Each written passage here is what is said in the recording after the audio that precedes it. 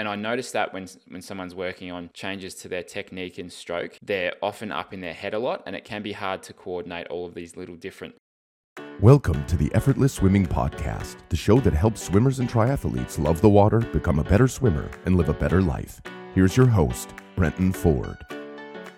Hi, Brenton Ford here. Welcome to the Effortless Swimming Podcast. This is episode number 104, where we're talking about going from manual mode to automatic. And the analogy I like to use when it comes to training versus racing is going from a manual car to an automatic car. And in a manual car, you've got to worry about when you're putting the clutch down, changing gears, especially for a learner driver, someone who's brand new.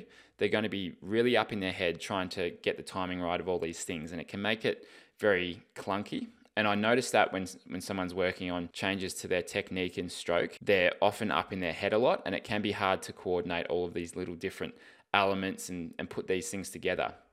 But if you can practice that enough in training, and you can have that high focused swimming where you're intentional, you're really focused about what you're doing, if you can do that in training to the point where it starts to become more automatic in your training, then you get to the point where you're racing and you can almost completely switch off from thinking about your stroke, and you can just go into the race and just worry about how you're pacing it, how you're sighting, whether you're in the right spot. You can just go into race mode, and any technical focus has been done and it's been made automatic, and it's become a habit because you practice that in training.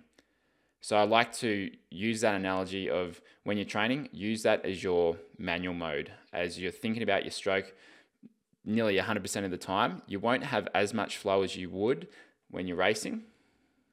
It's going to be a little bit different, but with that sort of approach, that's when you can start to get into flow. You can become a lot more automatic when it comes to racing, because as soon as you overthink things when you're racing, as soon as you get up in your head, you might delay something by half a second.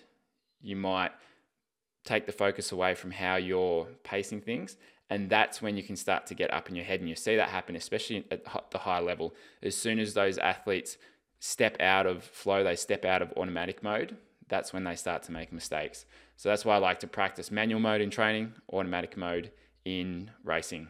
Where we're really going to be getting into manual mode, into the nitty gritty of your technique, is at our Hawaii camp at the end of March. So myself and former Olympic swimmer and coach Gary Hurring, we're going to be running a 5-day camp in Waikiki with a group of 12 swimmers and triathletes and open water swimmers. And that's where we're going to be doing daily underwater filming and analysis, where you'll have the chance to see what the things are that we can work on in your stroke. You'll have the chance to practice those, and then you'll have the chance to kind of put it together in a session in the afternoon. So the morning's going to be all about technical focus, all about your stroke developing as a swimmer. The afternoon is going to be all about putting those things into play, starting to make them to become automatic. So if you'd like to find out more about the camp, go to effortlessswimming.com and click on the clinics and camps link, and you'll find the details there for our Hawaii camp, which is March 20 to 26th. I'll see you on the next episode.